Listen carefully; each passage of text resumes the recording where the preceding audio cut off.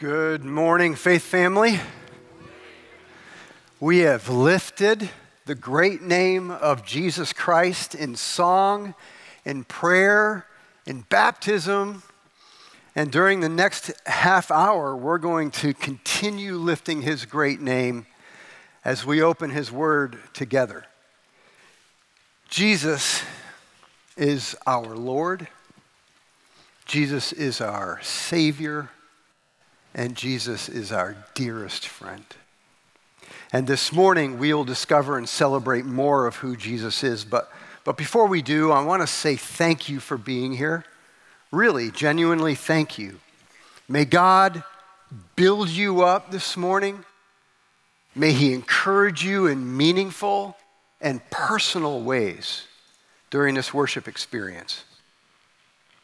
I'm John Tice, and I am honored to serve Jesus Christ here as minister to his boys and girls. In the kids space, I am joined by more than 100 fantastic volunteers who make Brook Hills Kids a tremendous place for your children to grow up in their faith.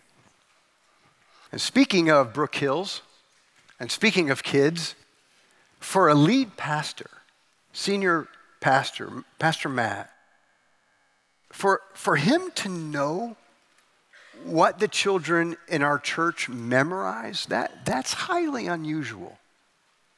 And then for him to carve out a 6-week series on what the kids memorize, that's entirely unheard of. How many of you were here in July when Scott James or Chris Robbins opened the Word of God with us? Those guys are solid guys. I know their wives. I know their children. Top shelf individuals. But the reality is, if you come up to the kids' space, second floor, and you come into the Welcome Center, you're going to see the same caliber of people on our Welcome Center. You walk into our hallways, you'll see our hallways filled with the same caliber of men and women. You walk into any one of our faith trainer rooms, you're going to see rooms filled with solid men and women. And Phyllis and I are honored to serve at their side. God has given me a message this morning, and I am excited to share it with you. I really, really am. So with Bibles in hand, open them with me to the book of Colossians, chapter 1. Colossians is in the New Testament. So if you find yourself in the book of Matthew, Mark, or Luke, keep moving to the right. Acts, Romans, 1st and 2nd Corinthians, Galatians, Ephesians, and then Philippians, and then you'll find yourself in Colossians. Paul wrote this epistle or letter during his first imprisonment in Rome, around AD 60, 62, probably around the same time that he wrote Philippians, Ephesians, and Philemon. It's important to frame up the context or the situation in the church that led Paul to write this letter. Time is limited, so the briefest and most helpful summary is that the body of believers in Colossae had a problem.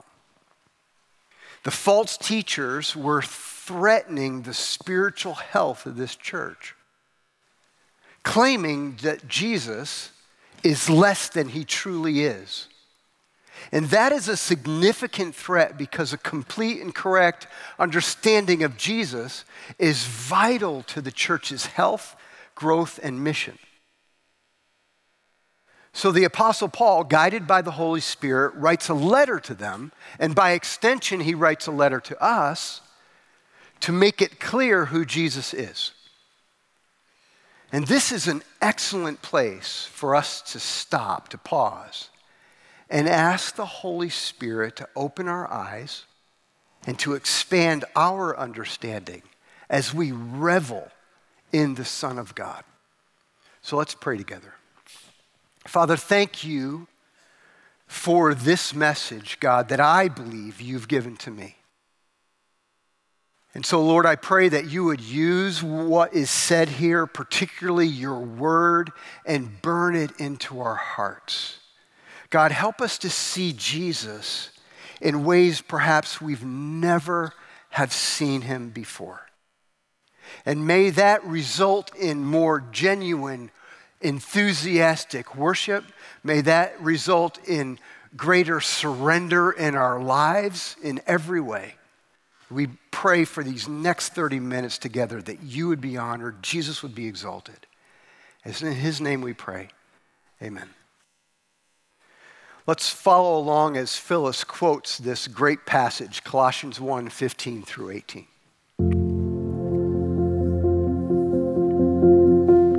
Hi, my name is Phyllis Wright, and I will be quoting Colossians 1:15 through 18. He is the image of the invisible God, the firstborn over all creation, for everything was created by him in heaven and on earth, the visible and the invisible, whether thrones or dominions or rulers or authorities, all things have been created through him and for him. He is before all things, and by him all things hold together. He is also the head of the body, the church. He is the beginning, the firstborn from the dead, so that he might come to have first place in everything. By the way, if you ever wonder, what makes Brook Hills kids tick? What makes Brook Hills kids fun? Phyllis Wright.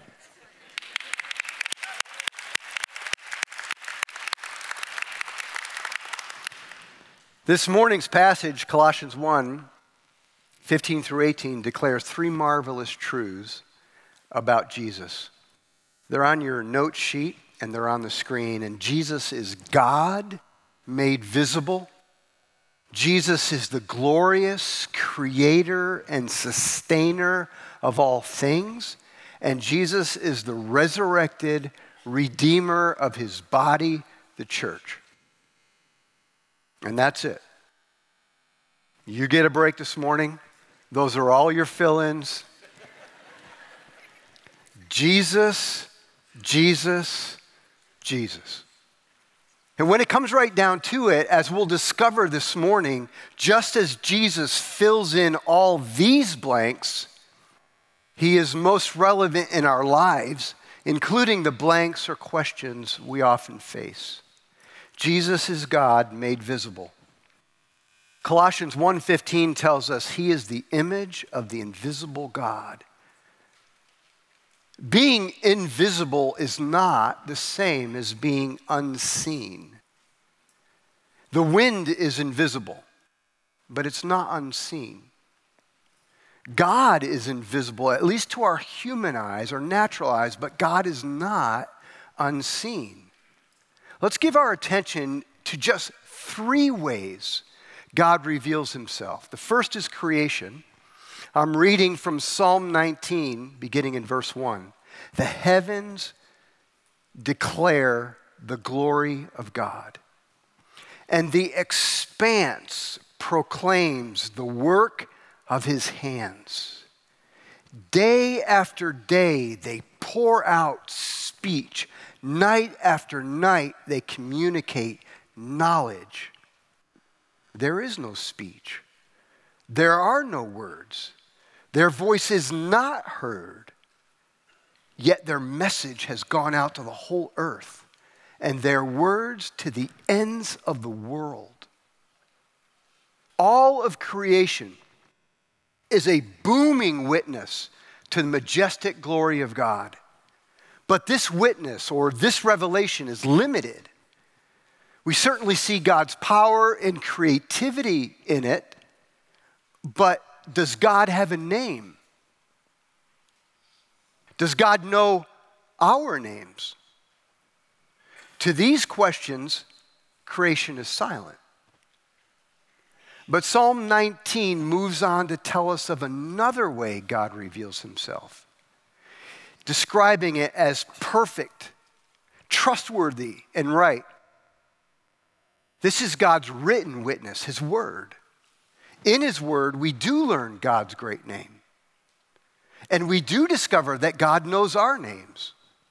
He knows our very steps, our inmost thoughts. He knows everything about us. God reveals himself in creation and in his word, and still he is not done making himself known. There's a perfect witness in the impeccable and wonderful person of Jesus Christ, God's one and only beautiful and glorious Son. In Jesus, God is made visible. This is what Paul wanted the believers in Colossae to know, and this is what God wants us to know. He, Jesus, is the image of the invisible God. The Apostle Paul put it this way. I'm reading from John chapter 1, verse 1.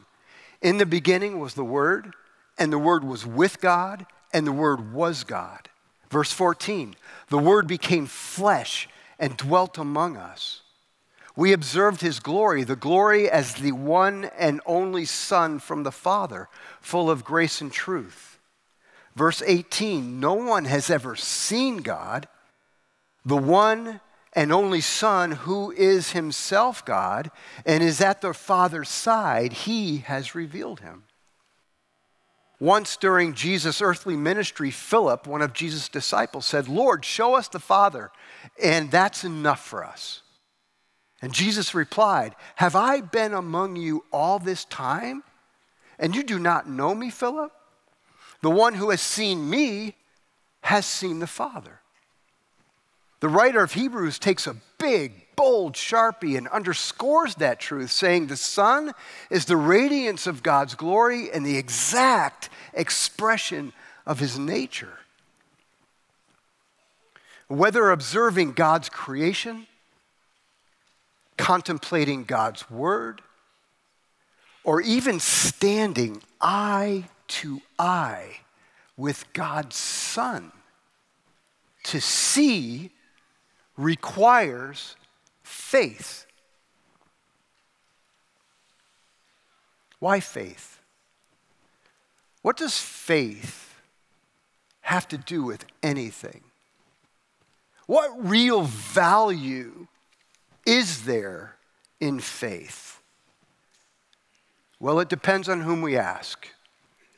Some would say faith is as substantial and consequential as crossing your fingers and wishing something to be or not to be. But that is not God's appraisal of faith.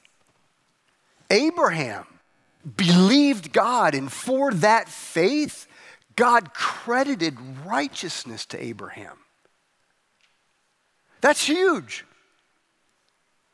Because no one is righteous. You are not righteous. I am not righteous. We all fall short of God's glory. And because of that, we are condemned before a holy God.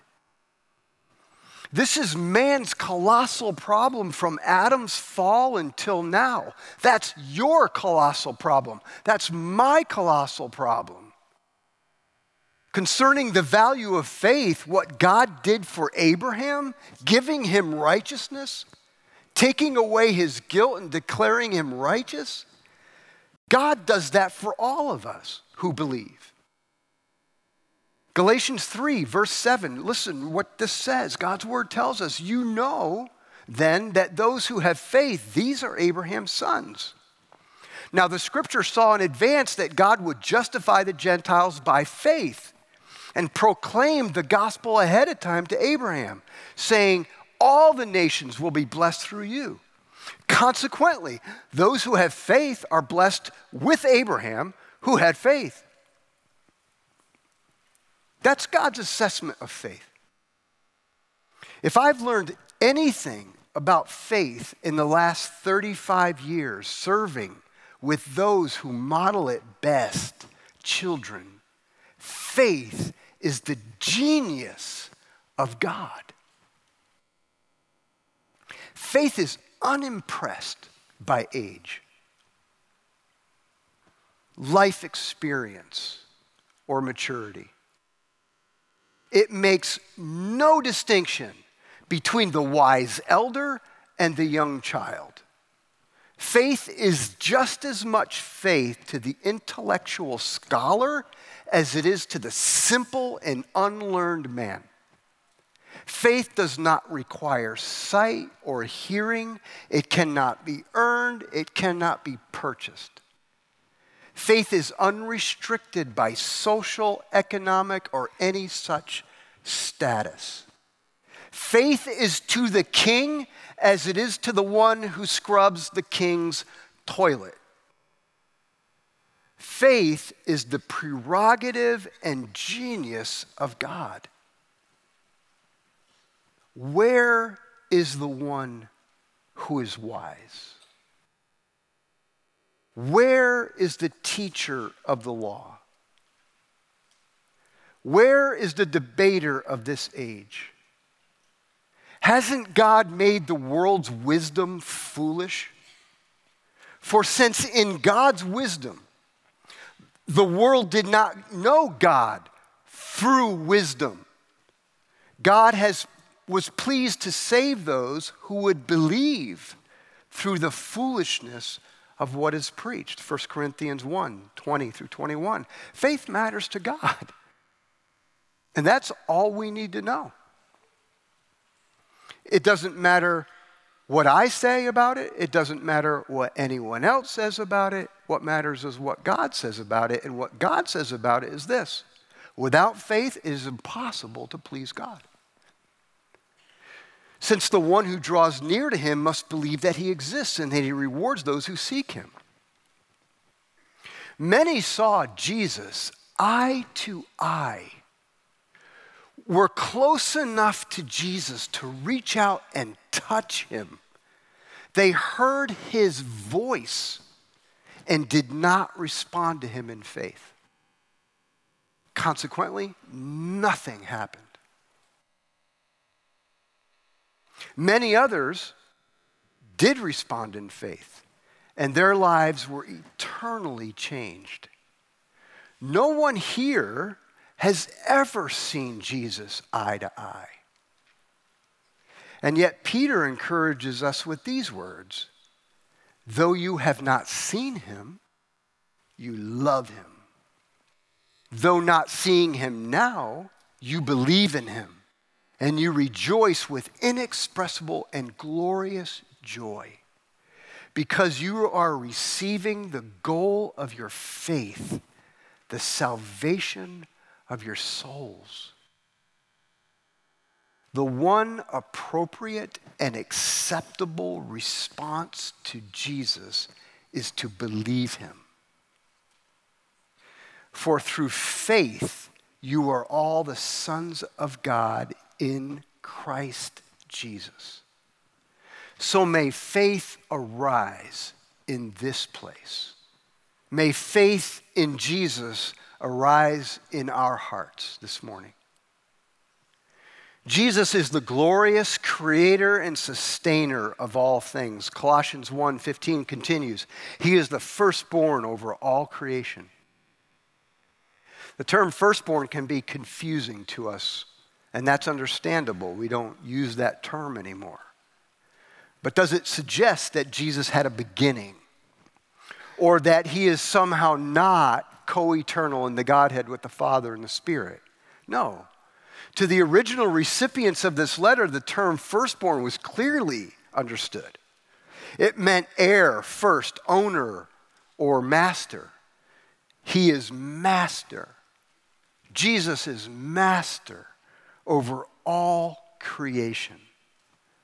Verse 16, for everything was created by him in heaven and on earth, the visible and the invisible, whether thrones or dominions or rulers or authorities. This refers to spirits. This refers to various orders of angels. But the point is, all things have been created through him and for him. Jesus is both the means and Jesus is the end. All things find their proper place, meaning, and purpose in relationship to Jesus Christ. And Paul is not alone in revealing Jesus as the creator of all things. John tells us all things were created through him. And apart from him, not one thing was created that has been created. John chapter 1, verse 10, he was in the world, and the world was created through him. Right now, you're in the book of Colossians. Keep something in Colossians chapter 1 and turn with me a little bit to the right in the book of Hebrews.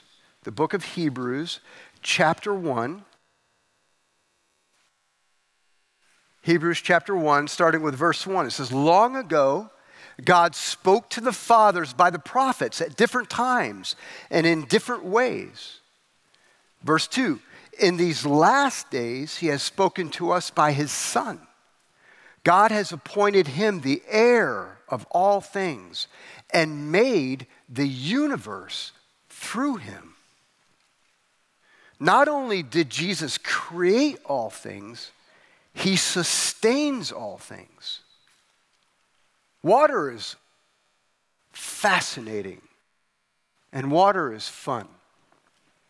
Our favorite night at Summer Mix is water night. Our favorite activities at kids camp happens on the water. Your best memories from this summer likely happened on or near water.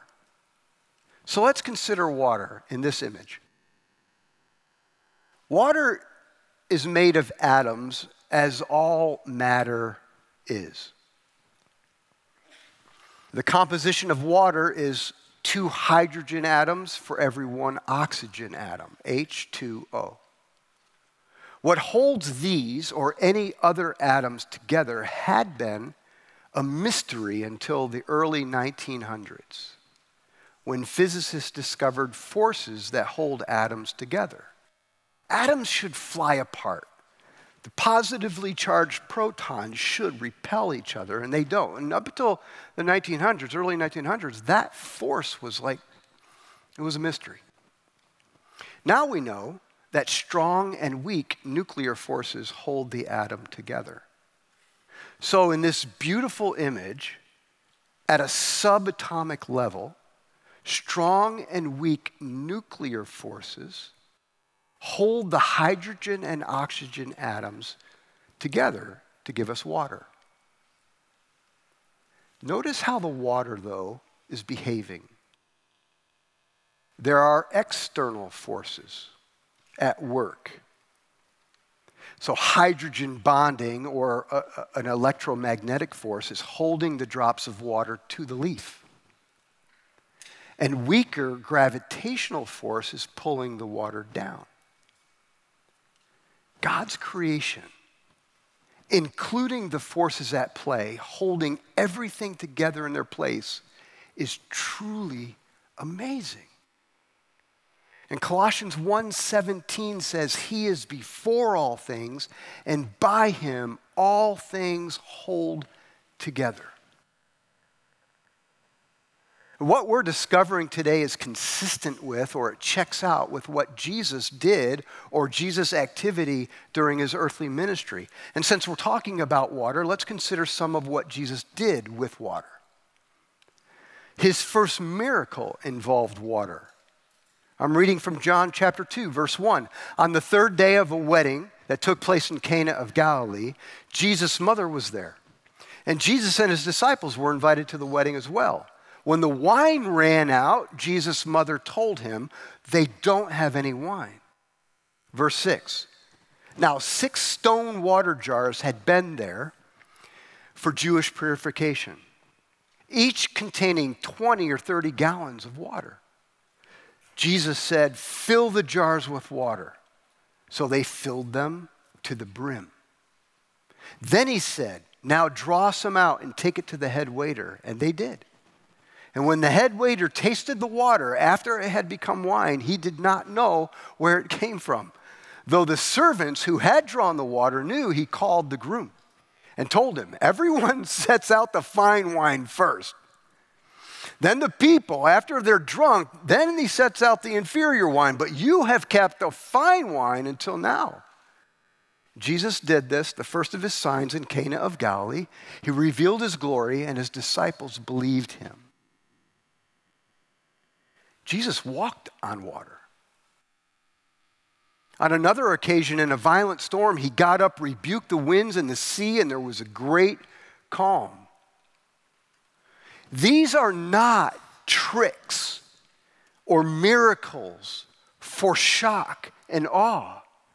These are strong demonstrations that Jesus is master, creator, and sustainer of all things in heaven and on earth, visible and the invisible, whether thrones or dominions or rulers or authorities, all things have been created through him and for him. As impressive as his creation is, there's more. Jesus is bringing something exceedingly more glorious into existence. Colossians 1, verse 18. He is also the head of the body, the church. He is the beginning, the firstborn from the dead. Jesus is building his glorious church, his body. An unimaginable number of people from the beginning of time to the end of time, from every nation, tribe, and tongue, who will forever be called children of God, children of the resurrection, redeemed ones. The heavens were made by the word of the Lord, and all the stars by the breath of his mouth. But the church will not be brought into existence by his breath, but by his blood. To bring his church into being, Jesus gives himself entirely. And speaking of this, Paul writes in Philippians chapter 2, beginning with verse 6, who existing in the form of God, did not consider equality with God as something to be exploited. Instead, he emptied himself by assuming the form of a servant, taking on the likeness of humanity. And when he had come as a man, he humbled himself by becoming obedient to the point of death, even death on a cross. Death was never going to hold the source of life. The Old Testament foretold Jesus' resurrection. Jesus told his disciples of his resurrection. See, we are going to Jerusalem, Jesus said. The Son of Man will be handed over to the chief priests and scribes, and they will condemn him to death. They will hand him over to the Gentiles to be mocked, flogged, and crucified. And on the third day, he will be raised. In his resurrection, Jesus put death to death. And because that's true, death is going to take me. Death is going to take you. But death is not going to hold me, and death is not going to hold you. The final power, death has no final power over the redeemed. Jesus said, as for the dead being raised, haven't you read in the book of Moses, in the passage about the burning bush, how God said to him, I am the God of Abraham and the God of Isaac and the God of Jacob? He is not the God of the dead, but of the living. We are born into Adam, all of us. You, me, we are born by natural birth into Adam. And because of that, we all die. By grace, through faith, the redeemed are born into Christ, and in Christ we live. And if the spirit of him who raised Jesus from the dead lives in you, then he who raised Christ from the dead will also bring your mortal bodies to life through his spirit who lives in you. Romans 6:5, for if we have been united with him in the likeness of his death, we will certainly also be in the likeness of his resurrection. So Brook Hills, does Jesus being God, creator, sustainer, and resurrected redeemer connect in any meaningful way to our daily lives? What I mean to say is this: is this Sunday stuff? Or does this matter when Monday morning hits? How can this not matter? And in what areas of our lives is this not relevant? How can the one to whom all creation gives way not also be most relevant in our daily activities? Our plans, our hopes, our dreams. How can the one who holds all things together not also be most relevant in our daily struggles and fears? You're here this morning and maybe you feel like you are falling apart. Your marriage is falling apart, your relationships, maybe your business. You feel like you can't hold it together one more day. One way or another, Jesus is most relevant to your situation. You know, on Sunday mornings, in response to just about any question, very young children raise their hands and confidently say, Jesus. We might be looking for another answer, but these children are onto something. In what area of our lives is Jesus not the answer? Jesus said, I am the Alpha and the Omega. I am the first and the last, the beginning and the end. That sounds like universal relevance. That sounds like universal significance. Do you need a counselor? Jesus is a wonderful counselor. Do you need protection, provision, direction? Jesus is a good shepherd. Do you need peace? Jesus is the Prince of Peace. But how do I find him? How do you find him? Well, first of all, Jesus is not playing hide and seek. Acts 17 tells us he is not far from each one of us, for in him we live and move and have our being. Call out to him in prayer. He will answer you. Worship him in song. Seek him in his word, and your faith will come alive. Pursue him in authentic Christian community, and you will find Jesus in and among his people. And looking outward, when we're living on mission, whether we're praying for and sharing Jesus with our children, our families, our friends, our neighbors, or maybe taking the message to another country, we couldn't offer any better. We have every reason to look up, smile, and speak confidently. When we speak of Jesus, we speak of God, Creator, Sustainer, and Resurrected Redeemer. This morning's message has been for Christians, redeemed believers, those whose hope is in Jesus for this life and eternal life. But now I want to talk to you that maybe this morning you arrived here, someone invited you, and for whatever reason, you're not sure. Like you're not certain where you stand with Jesus. You care where you stand with him, but you're unsure what to do about it. Please listen.